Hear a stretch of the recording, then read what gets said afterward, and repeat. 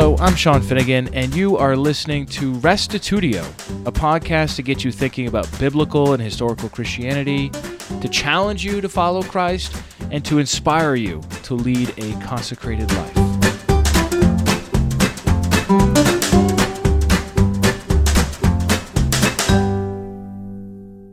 In this lecture, you'll learn what Jesus and the book of Acts have to say about conversion. From Jesus, we will examine his parable of the sower with special focus on the good soil. That is, those who hear the message, understand it, accept it, hold it fast, and bear fruit. Next, we'll work through all of the conversions in the book of Acts to discover the 4 elements of conversion: belief, repentance, baptism, and receiving the Holy Spirit. Lastly, we'll dig deeper into each of those elements to understand them better. My goal here in this lecture is simply to convey to you what the Bible teaches on the subject of conversion. In other words, how do you become a Christian? And then next time we'll look at what it means to follow Jesus in the process of growing in your faith. Here now is Theology Part 19, Conversion.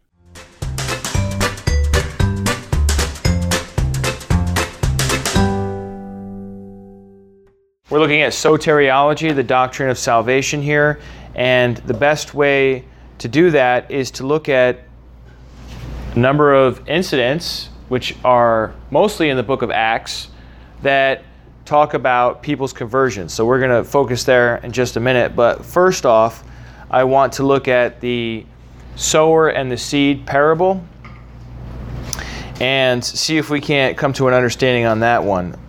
I don't have time to go through the parable step by step. I do that in an evangelism class I teach, but in this class I just want to look at the soil, the good soil. And it says in Matthew 13:23, well, before I say that, let me say this. I want to start with Jesus. I don't want to start with like what his followers did after his resurrection. I want to start with Jesus himself. And Jesus himself talks about conversion, the elements that go into becoming a follower of his. That's what I mean by conversion. And he does that in telling this parable, this story, this made-up story of the sower and the seed. So you have Matthew 13:23, you have Mark 4:20, you have Luke 8:15. And between these three, we get a more comprehensive view of what Jesus says goes into conversion. All right, Matthew 13:23 says, "As for what was sown on good soil, this is the one who hears the word and understands it. He indeed bears fruit and yields, in one case 100-fold, in another 60, and another 30. So that's what it says in Matthew 13:23, is that he needs, this is the good soil is the person who actually gets the message. So first off, it says that they hear the word and understand it. So you hear, you understand, and then you bear fruit.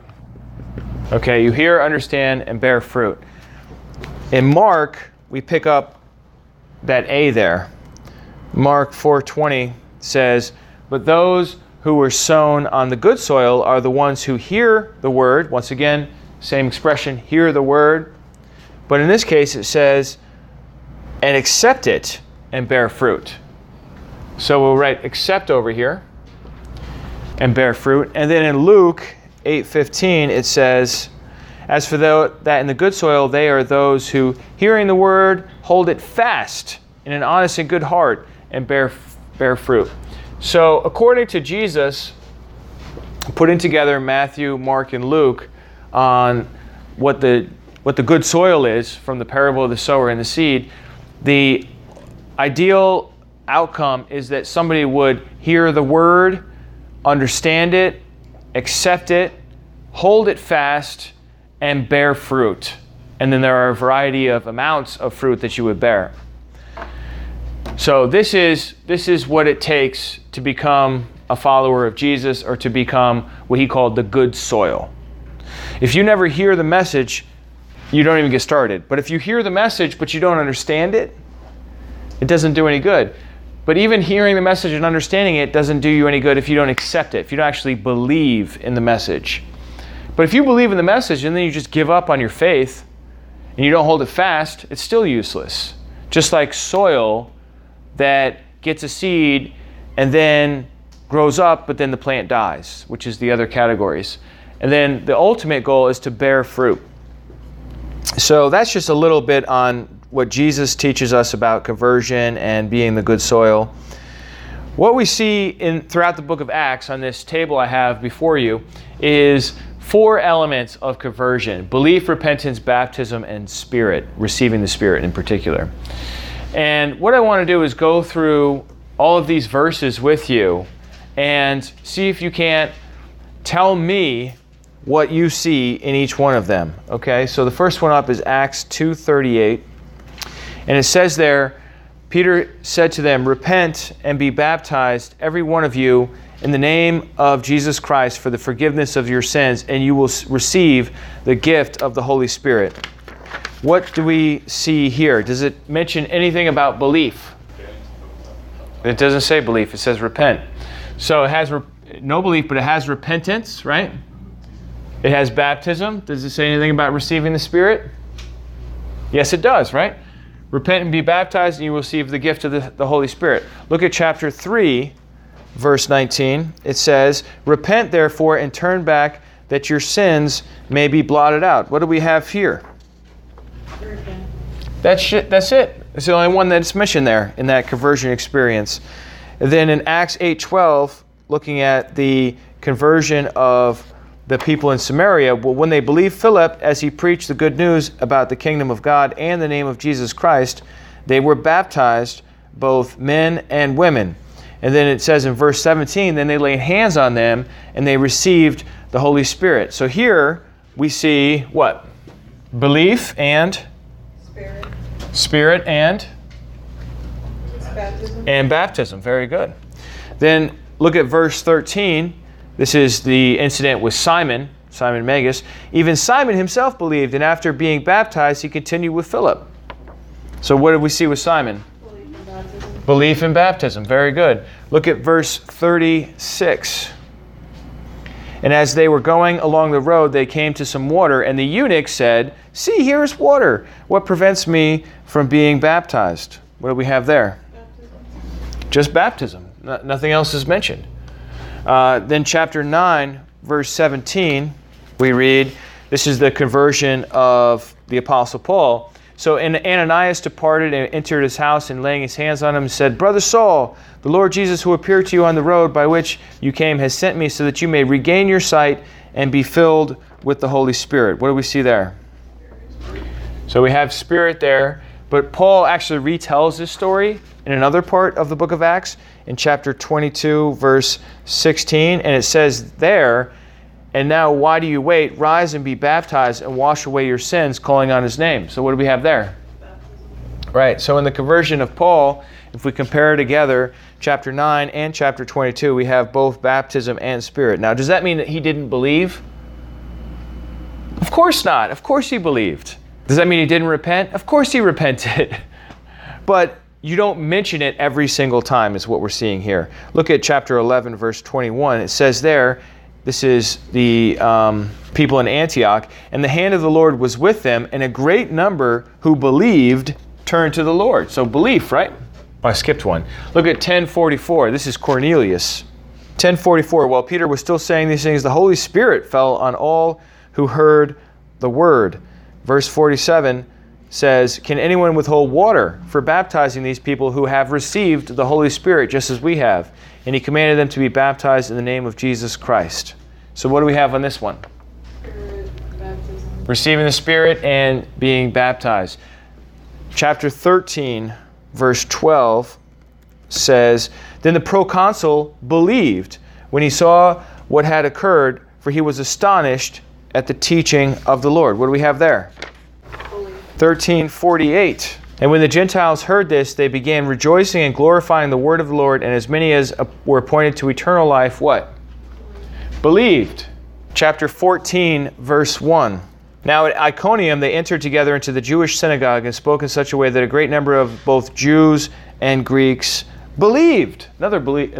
See, belief was kind of holding back for a minute there, but it's catching up now, right? Look at chapter 16, verse 15. It says, "And after she was baptized, and her household," this is Lydia, "as well, she urged us, saying, 'If you have judged me to be faithful to the Lord, come to my house and stay.' And she prevailed upon us." What do you think for that one? Yeah, just baptism mentioned. Verse 31.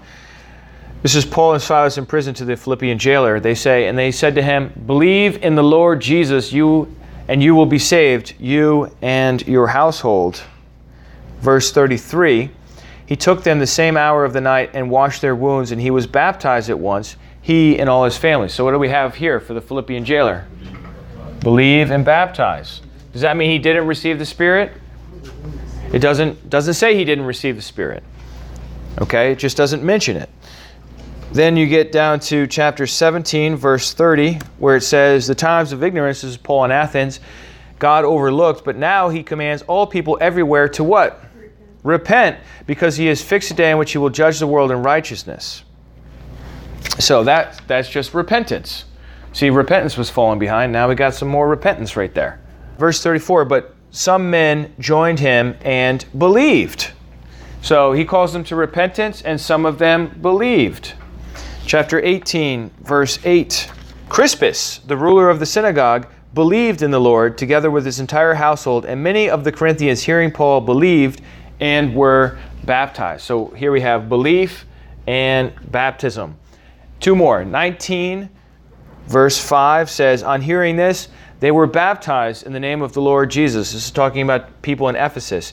"And when Paul had laid his hands on them, the Holy Spirit came on them, and they began speaking in tongues and prophesying." So for that one, what do we have? Baptism and Spirit. Right, we have baptism and Spirit. And then chapter 28, verse 24, "And some were convinced by what he said, but others disbelieved." I guess that would be just belief then. If you're convinced, then that means you believe it, right? All right, so this is the sum total of what the book of Acts makes available to us as far as the four elements of conversion. We have belief, repentance, baptism, and receiving the Spirit.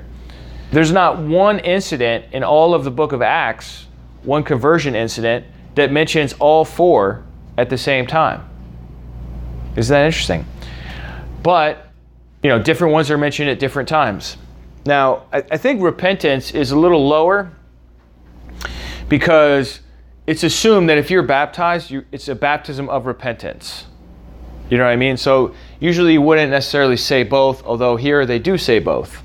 Okay? But those are the four elements of conversion, is that you would believe, repent of your sins, receive baptism, and then receive the gift of the Spirit. Let's take each of these one at a time. First up, believe. What are we believing? Anybody want to be courageous and answer that? God. Yeah. We're believing God, but what about God? He's the creator of the world. Uh-huh. What else? That he sent his son down the cross for our sins and then raised him back to life. Death and resurrection. God's love. Yeah. The way we would summarize all of this together is we would say gospel or gospel message. That's what we're called to believe in. And I say that on the basis of 2 Timothy chapter 1, verse 10. I think I shared this with you before, but it says in 2 Timothy 1:10, "And which now has been manifested through the appearing of our Savior Christ Jesus, who abolished death and brought life and immortality to light through the gospel, for which I was appointed a preacher and an apostle and teacher." So under belief, we see that belief is in the gospel itself. Now, the gospel is not referring to a kind of music. It's not referring to the life of Jesus, a biography about Jesus. It's not talking about good news in general. And it's not talking about just like the whole Bible. The gospel is narrowly focused on a specific message with three ingredients in it. The gospel message includes information about the kingdom, the cross, and the resurrection. The gospel includes information about the kingdom, the cross, and the resurrection. Now, a lot of times in the Bible, you see the word. And some of us are used to calling the Bible the Word, or the Word of God. Have you ever met somebody that calls it that? It's pretty common. And I understand why people do that, because, hey, these are God's words, right? But it's important to notice that, especially when it comes to the New Testament, although in the Old Testament the story is a little bit different, that the word word really means the gospel message, all right? And so I want to prove that to you by looking at Matthew 13:19. It says in Matthew 13:19, when anyone hears the word of the kingdom and does not understand it, the evil one comes and snatches away what has been sown in his heart. This is what was sown along the path. So when it says the word of the kingdom, we look down in verse 20, it says, and for what was sown on rocky ground, this is the one who receives or who hears the word and immediately so in one case, we had the word of the kingdom right here, but in the other case, it just says the word. You're supposed to understand that the word in verse 20 is the same as the word of the kingdom in verse 19, right? That makes sense. Verse 20, verse 21, verse 22, twice, verse 23, but each time it just says the word. It doesn't say the word of the kingdom. Only the first time it says the word of the kingdom, and then you're supposed to take that understanding forward. That's just good writing. You don't have to say all the words all the time. You use different words to say the same thing. So anyhow, what I'm saying is that when you compare Matthew 13:19 to verse 20, 21, 22, 23, you see that the word word refers to the full definition, which is the word of the kingdom. And that's the message that Jesus preached. Jesus did not preach about his death and resurrection. Why? Because it hadn't happened yet. After it happened, now the apostles, when they're preaching, they're still preaching the kingdom that Jesus preached, but they also add on to it the fact that he died for our sins and that God raised him from the dead, proving him to be the Messiah. So the word word in the New Testament typically refers to the gospel message. Probably the best place to see this is Acts chapter 8. In Acts chapter 8, we see a number of different words used interchangeably. And it's really helpful to figure out how these words work. So for example, first up in Acts chapter 8, verse 4, it says, now those who were scattered went about preaching the word. Then in verse 5, it says, here's an equivalent phrase, Philip went down to the city of Samaria and proclaimed to them the Christ. We're supposed to assume that those are the same thing. The word and proclaiming Christ. Preaching the word and proclaiming Christ. Same thing. Look down at verse 12. It says, but when they believed Philip, as he preached, now here we get a really long one, the good news about the kingdom of God and the name of Jesus Christ. Okay, that's like the longest way you could say that. Right? So what we're seeing here is that, and that word good news is actually the word gospel. So the gospel of the kingdom and the name of Jesus Christ. The gospel of the kingdom and the name of Jesus Christ, that's verse 12. We saw right above it in verse 5. That was just shortened to Christ. Okay? And in verse 4, it was called the Word. And then we get down to verse 14, and it says, now when the apostles at Jerusalem heard that Samaria had received the Word of God. These are all synonymous phrases. The Word of God. And then we look down, last of all, at verse 25, which says, now when they had testified and spoken of the word of the Lord, they returned to Jerusalem. What was that, 25? So that's the word of the Lord. They returned to Jerusalem preaching the gospel. So this is all under Acts 8. And what this tells us is that we can't assume that the word word refers to the Bible. I know that that's very common in Christian culture today, but it's not like Philip showed up to Samaria and he started reading, in the beginning God created the heavens and the earth. No. When Philip came to Samaria, he had a very specific message that he wanted to preach to the people in Samaria. It was the message of the kingdom of God and the name of Jesus Christ. That's what he was there preaching. It gets shortened in different ways. That is the same thing as saying the word of God, the word of the Lord, the gospel, or just preaching Christ. Okay? So that is really helpful for understanding what's going on here when we see the word throughout the Bible. That it's not referring to the Bible in general, but the gospel message itself. And if you want to learn more about that, take my evangelism class. All right. The next thing is to understand what are these three elements. The three elements that I mentioned to you before that are in the gospel itself, what were they? Do you remember? Kingdom, cross, and resurrection. Very good. Kingdom, cross, and resurrection. So when it comes to like over here, it said the gospel of the kingdom in the name of Jesus Christ. Obviously, kingdom is one-to-one equivalent, but the name of Jesus Christ refers to both his cross and his resurrection.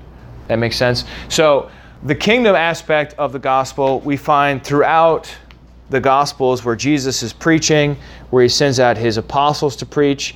And this is sadly an ingredient that is often left out of gospel presentations today. A lot of people don't even know about the kingdom. They think you're just going to go to heaven or something like that, and so they don't preach it.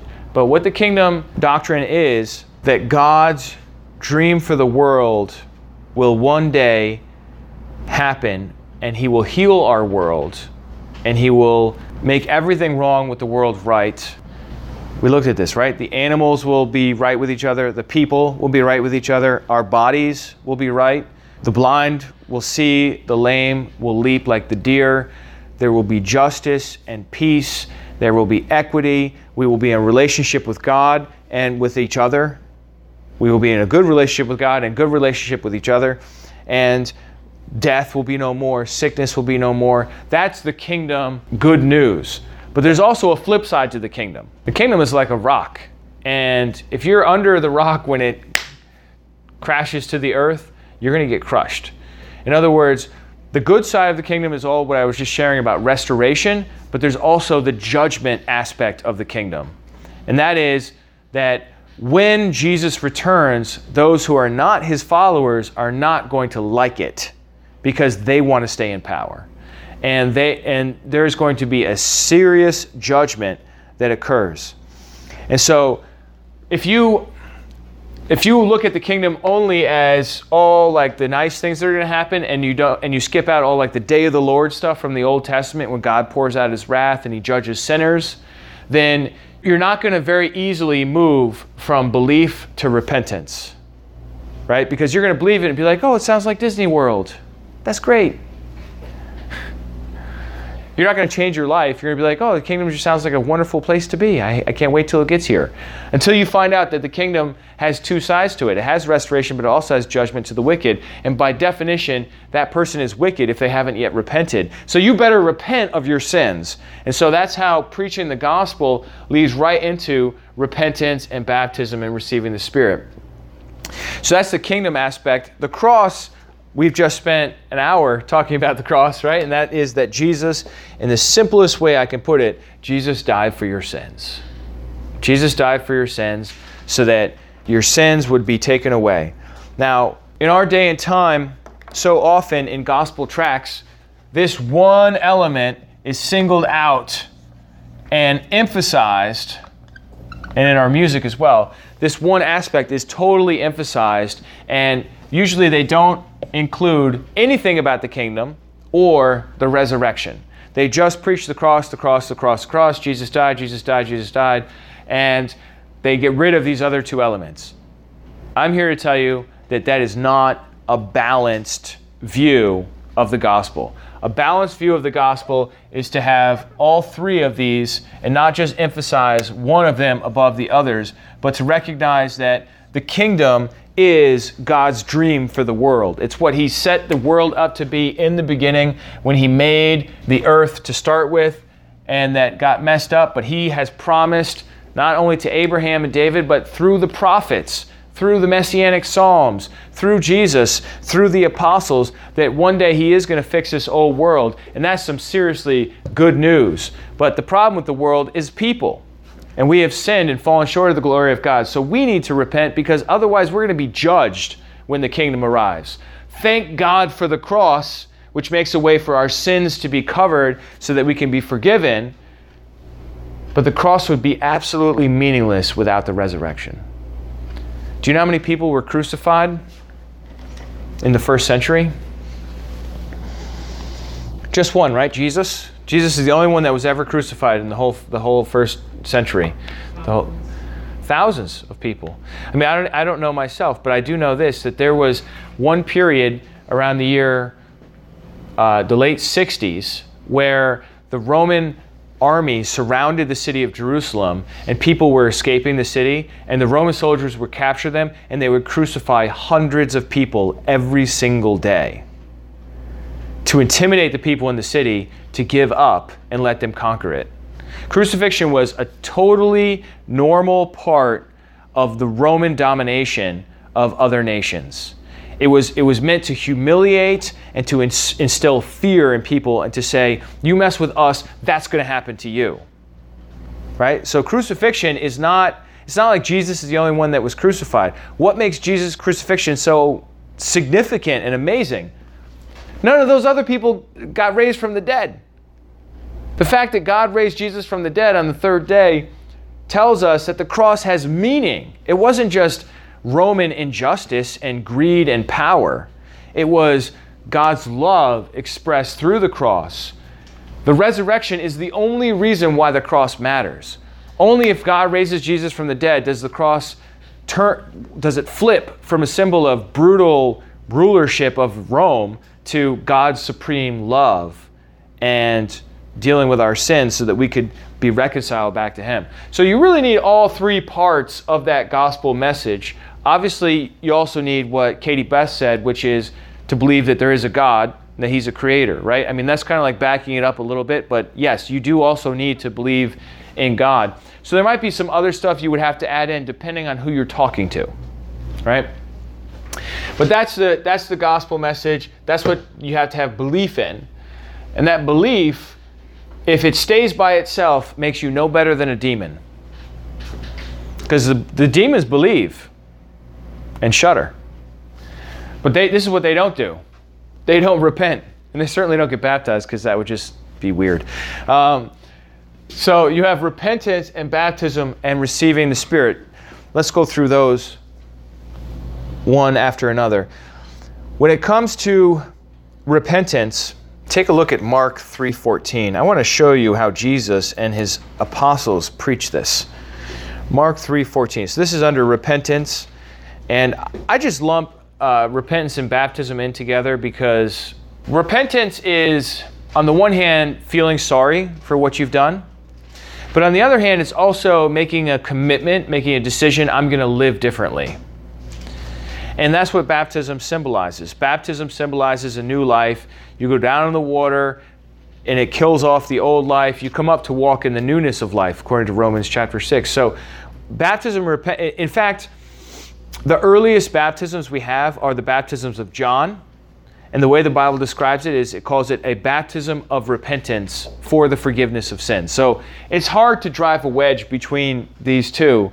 I mean, if you were getting baptized and you're not repenting, you're just taking a bath, right? Like, who cares? It's not really baptism anymore. So baptism and repentance, I'm kind of like dealing with together here. But Mark 3:15 says, and He appointed 12, whom He also named apostles, so that they might be with Him, and He might send them out to preach. You got me? This is Jesus. He's in His ministry. He's got His 12. He's appointed them. What's He want them to do? To preach. To preach. He wants to send them out to preach. And we read in chapter 6, verse 12, how they summarize that message. It says, so they went out and proclaimed that people should repent. That's it. That's what they went out and proclaimed. So even from the beginning of Jesus gathering His 12 disciples to Him and sending them out, He sent them out to preach. And in the preaching, they're calling people to repentance. Take a look at Luke 24:44. This is under repentance. This is what Jesus said kind of at the end of his ministry. So in the beginning of his ministry, he gathers the 12 and he sends them out to preach. And it says that they went out and preached that men should repent. And then at the end of his ministry, in Luke 24:44, we read, "These are my words that I spoke to you while I was still with you, that everything written in the law of Moses and the prophets and the Psalms must be fulfilled." And then he opened their minds to understand the scriptures and said to them, "Thus it was written that the Christ should suffer and on the third day rise from the dead, and that repentance and forgiveness of sins should be proclaimed in his name to all nations, beginning from Jerusalem." So the commission that Jesus gives his disciples before he leaves, like this is at the very end of his time with them, is that they would go and that repentance and forgiveness of sins will be proclaimed in his name to all nations. Now, I know that today in our world, repentance is very awkward because we want to just like tell people things that they want to hear, and we want people to like us, right? Everybody wants people to like us, right? Well, we all have like that one friend that says they don't care if people like them, but they really do. But that doesn't mean just because we have this desire for people to like us, or that in our society today, it's like the cafeteria mindset where you're like, oh, I'll have a little bit of Christianity, a little bit of Buddhism, a little bit of this over here, and we'll just put it all on my tray and I'll have a great life. That is where we're at culturally, but the simple fact is that as the people of God in this generation, we are not allowed to change the message. We are messengers. Messenger doesn't change the message. A messenger delivers the message faithfully. And the message that God has given to us and to the world is a message about the kingdom, the cross, and the resurrection that calls people to repentance, to genuine heart change, where they would actually change their lives, stop living for themselves, and start living for Christ. And look, if we don't include this in the message we preach or that we share with our friends, and we say, all you have to do is believe in Jesus, that's not all you have to do. That's the starting place of what you have to do is believe. But then you have to actually change. You have to repent. You have to turn away from sin and turn towards God. And the symbol of that is baptism. And then when you do that, God is able to reach down through the gift of the Holy Spirit. But before we get to that, I just want to show you a couple of other verses on this repentance. Just two more. Acts chapter 10, verse 38. This is a key verse on repentance. This is often left out. That's why I'm kind of emphasizing it right now, because this element of conversion is very often just like, all right, we're not going to talk about that. Let's just go to believe, baptize, receive the Spirit. Well, God does that, so we don't need to worry about that. Let's just focus on these other things. Let's not talk about repentance because that's difficult or somebody might get mad. Acts chapter 10, verse 38. This is Peter talking at Cornelius' house, and he talks about how God anointed Jesus of Nazareth with the Holy Spirit and with power, and how he went about doing good and healing all who were oppressed by the devil, for God was with him. And we are witnesses of all that he did, both in the country of the Jews and in Jerusalem. They put him to death by hanging him on a tree. But God raised him from the dead on the third day and made him to appear, not to all people, but to those who had been chosen by God as witnesses, who ate and drank with him after he rose from the dead. Take a look at verse 42. And he commanded us to preach to the people and to testify that he is the one appointed by God to be judge of the living and the dead. Jesus appointed his apostles, his disciples, his followers to preach that he is appointed by God to be judge of the living and the dead. If you share the gospel, if you share your faith with somebody else, and you don't also include the fact that Jesus is ultimately a judge to whom everyone must answer, then we're not being faithful to this. We're not being faithful to the commissioning that he's given us. We can't just tell people the good stuff. We have to tell them also the warnings that, look, if you don't change your life, if you don't get on board with the gospel program here, it's not going to go well for you on the last day. And you say it with love in your heart. You don't say it like a jerk, obviously. You don't be like, oh, you're going to be toast in the fire. Right? I mean, obviously we're not going to, well, maybe it's not obvious. Please don't do it like that, okay? Please don't say to people, you are going to help burn the fire, and I really appreciate that because I'm saved, so I'm going to be watching that fire, and I'll be like, oh, there's Tommy. No, like, that is not where we're coming from. We call people to repentance, but we don't do it in a smug or judgmental kind of a way. I mean, take a look at Paul when he does this. Acts 17:30. The Apostle Paul straight out tells the people in Athens that God's fixed a day in which he's going to judge the world. He's not afraid to say it. And a lot of people didn't believe in him when he said that. A lot of people said to him, resurrection, please. And they didn't believe in him. But you know what? It says right at the end of that chapter of Acts 17 that there were some who believed. And those are the ones you're going for. Those are the ones we're interested in. That remnant, those few, those people that say, you know what? I think you're right. I think God does want me to be with him forever. I think God does want me to live for him rather than myself. And there's a list here in verse 34. It says, but some men joined him and believed, among whom also were Dionysius, the Areopagite, and a woman named Damaris, and others with them. So, you can't be stressed out about the results. You got to focus on, first of all, being faithful to the message that God has given us. And then second of all, on how to say that to somebody so it makes sense. You don't want to talk in a way that's just like, doesn't make any sense because you're speaking Christianese and they're like, I don't know, a Muslim or something. You have to translate to that person's thought world, obviously. All right, the last element here is receiving the gift of the Spirit. People often ignore this gospel element, but the scriptures include it frequently. You see exactly how many times the scriptures include this conversion element in the book of Acts.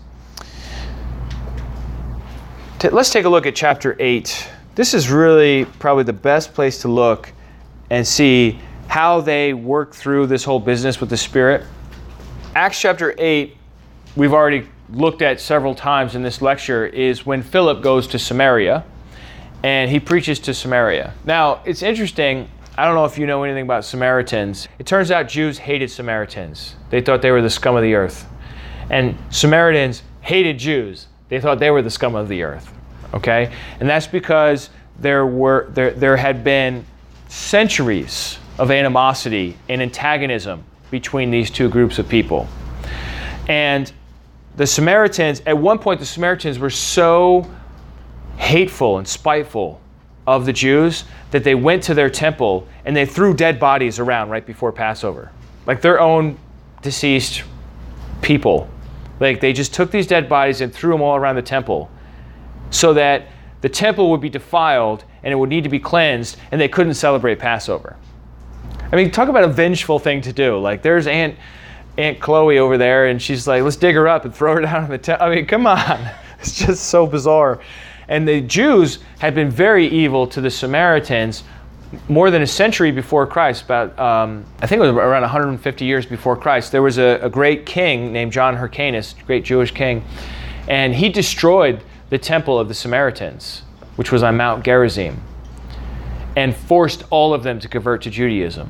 So the Samaritans had a lot of bad blood against the Jews. The Jews had a lot of bad blood against the Samaritans. In fact, when Jesus met that woman at the well in Samaria, she was shocked that he would even talk to her. It's like, why are you talking to me? And then it says in parentheses there, for the Jews have no dealings with the Samaritans. There's another time that Jesus is on his way to a festival, and this is so funny. He's on his way down to a festival, and he decides to cut through Samaria. And it says, when the days drew near, this is Luke 9:51, for him to be taken up, he set his face to go to Jerusalem. He sent messengers ahead of him who went and entered a village of the Samaritans to make preparations for him. But the people did not receive him because his face was set towards Jerusalem. So Jesus is on his way to Jerusalem. He's like, I'm going to stop in Samaria on the way. Can you find a place for me to spend the night? Me and my disciples. So the disciples go ahead, and the Samaritans are like, oh, you're going to Jerusalem, to that defiled temple? Ain't no way you're staying in this town. They reject him. Jesus' disciples, they respond by saying, And when his disciples, James and John, saw it, they said, "Lord, do you want us to tell fire to come down from heaven and consume them?" Jesus' disciples are so infuriated. They're like, they want to use God's power through Jesus to literally incinerate these filthy Samaritans. Can you imagine asking Jesus the question like, "Hey, should we call fire down and just like consume these guys?" Does that seem like a normal question? So there's a lot of animosity between, and that's why when Jesus told the Good Samaritan parable, he put a Samaritan in it for shock value. It's so shocking that a Samaritan would actually be friendly to the wounded Israelite. All right, back to Acts chapter 8. Got excited there. Acts 8:14. Now when the apostles at Jerusalem heard that Samaria had received the word of God, they sent to them Peter and John. So here's what happens. Philip decides, all right, Christianity has gotten started. We need to move this word. Let's take it other places. We're suffering persecution back in Jerusalem. I know, I'll go to Samaria. So Philip going to Samaria, bringing the gospel with him, was an incredibly radical, I don't know what you call it, inclusive maneuver. I mean, sometimes people associate racism with Christianity. I mean, sometimes people say, oh, Christians are racist or whatever. But the simple fact of the matter is that first generation Christianity reached to Africa through the Ethiopian treasurer, right? And he went down and he preached to them. Christianity reaches all the way out towards India, right from the beginning, and it reaches all the way towards Europe as well. And it's, I don't know, I think it's one of the factors that we should be proud of as Christians. So anyhow, Philip preaches in Samaria. It says that when they believed Philip, verse 12, as he preached the good news about the kingdom of God in the name of Jesus Christ, they were baptized, both men and women. Even Simon himself believed, and after being baptized, continued with Philip, and seeing signs and great miracles performed, he was amazed. Now, when the apostles at Jerusalem heard that Samaria had received the word of God, they sent to them Peter and John, who came down and prayed for them that they might receive the Holy Spirit. For it had not fallen yet on any of them, but they had only been baptized in the name of the Lord Jesus. Then they laid their hands on them, and they received the Holy Spirit. Now, the normal pattern for conversion, if you look through all these different instances that talk about the Spirit, is that when somebody believes and repents and is baptized, then they receive the Spirit. That's the normal pattern we see if you look at these references here. The exceptions come in with these two right here. The time in Samaria and then the time at Cornelius' house. And they're opposites. The time in Samaria, the people did not receive the Spirit until the apostles came and the apostles laid hands on them to receive the Spirit, and then it happened. Okay?